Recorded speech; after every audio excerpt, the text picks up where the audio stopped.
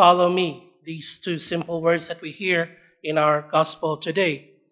Maybe for Matthew, maybe he did not realize the impact that these two words will have on him when he first heard Jesus say this to him. Maybe he just decided to follow Jesus because he feel like that is the right thing to do. Maybe he just decided to follow Jesus when Jesus invited him because he feels like there is something about this man that I would like to follow on. And maybe he doesn't know really, truly, the depth of these words, follow me, until he truly decided to follow Jesus. And there he was able to see the significance of what these words are to him.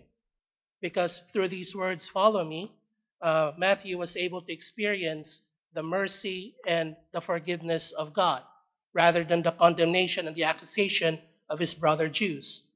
Through these words, he experienced the embrace and acceptance of the Father, rather than his brother Jews trying to ostracize him or to isolate him from society.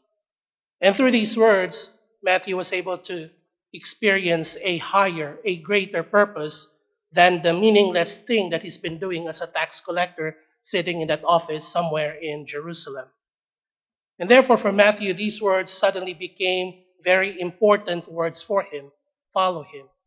And these words continue to echo in his heart over and over again, not just perhaps at this time that it happens in today's gospel, but maybe even later on in his life, when Jesus has ascended back to heaven, and now he is out there as an apostle going out into the world to proclaim the good news.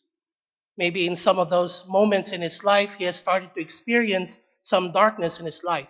Maybe when he was out there in the world, he started to experience doubts about what he's doing. Is it still worth for me to be able to do this? To question himself, to suddenly find that he's now starting to lose meaning about what he's doing in life. And as he experienced those struggles in his life, then these words would once again re-echo in his heart. These words of our Lord in today's gospel, follow me. And these words became the place for Matthew to go to in order to find God. And it is in these words that Matthew encounters God, who then brings him out of these night moments, these dark moments in his life. And as for us today too, as we reflect upon today's gospel, we also hear these words, follow me, resonate with each one of us. Because at some points in our lives in the past, we have also experienced our Lord saying to us, follow me. And we experience either the mercy and forgiveness, the embrace and acceptance, or a higher purpose from God when we heard these words. And maybe even more than what Matthew has heard. And what Matthew is reminding us today as we encounter him in our gospel is to look at these words in the same way that he did, as words that we can go back to as a place to encounter God. Because maybe for us too, like him, either today or maybe in the future, we might also have those moments where we start to question ourselves, get discouraged, try to find meaning in our lives, or don't know what to do with our lives.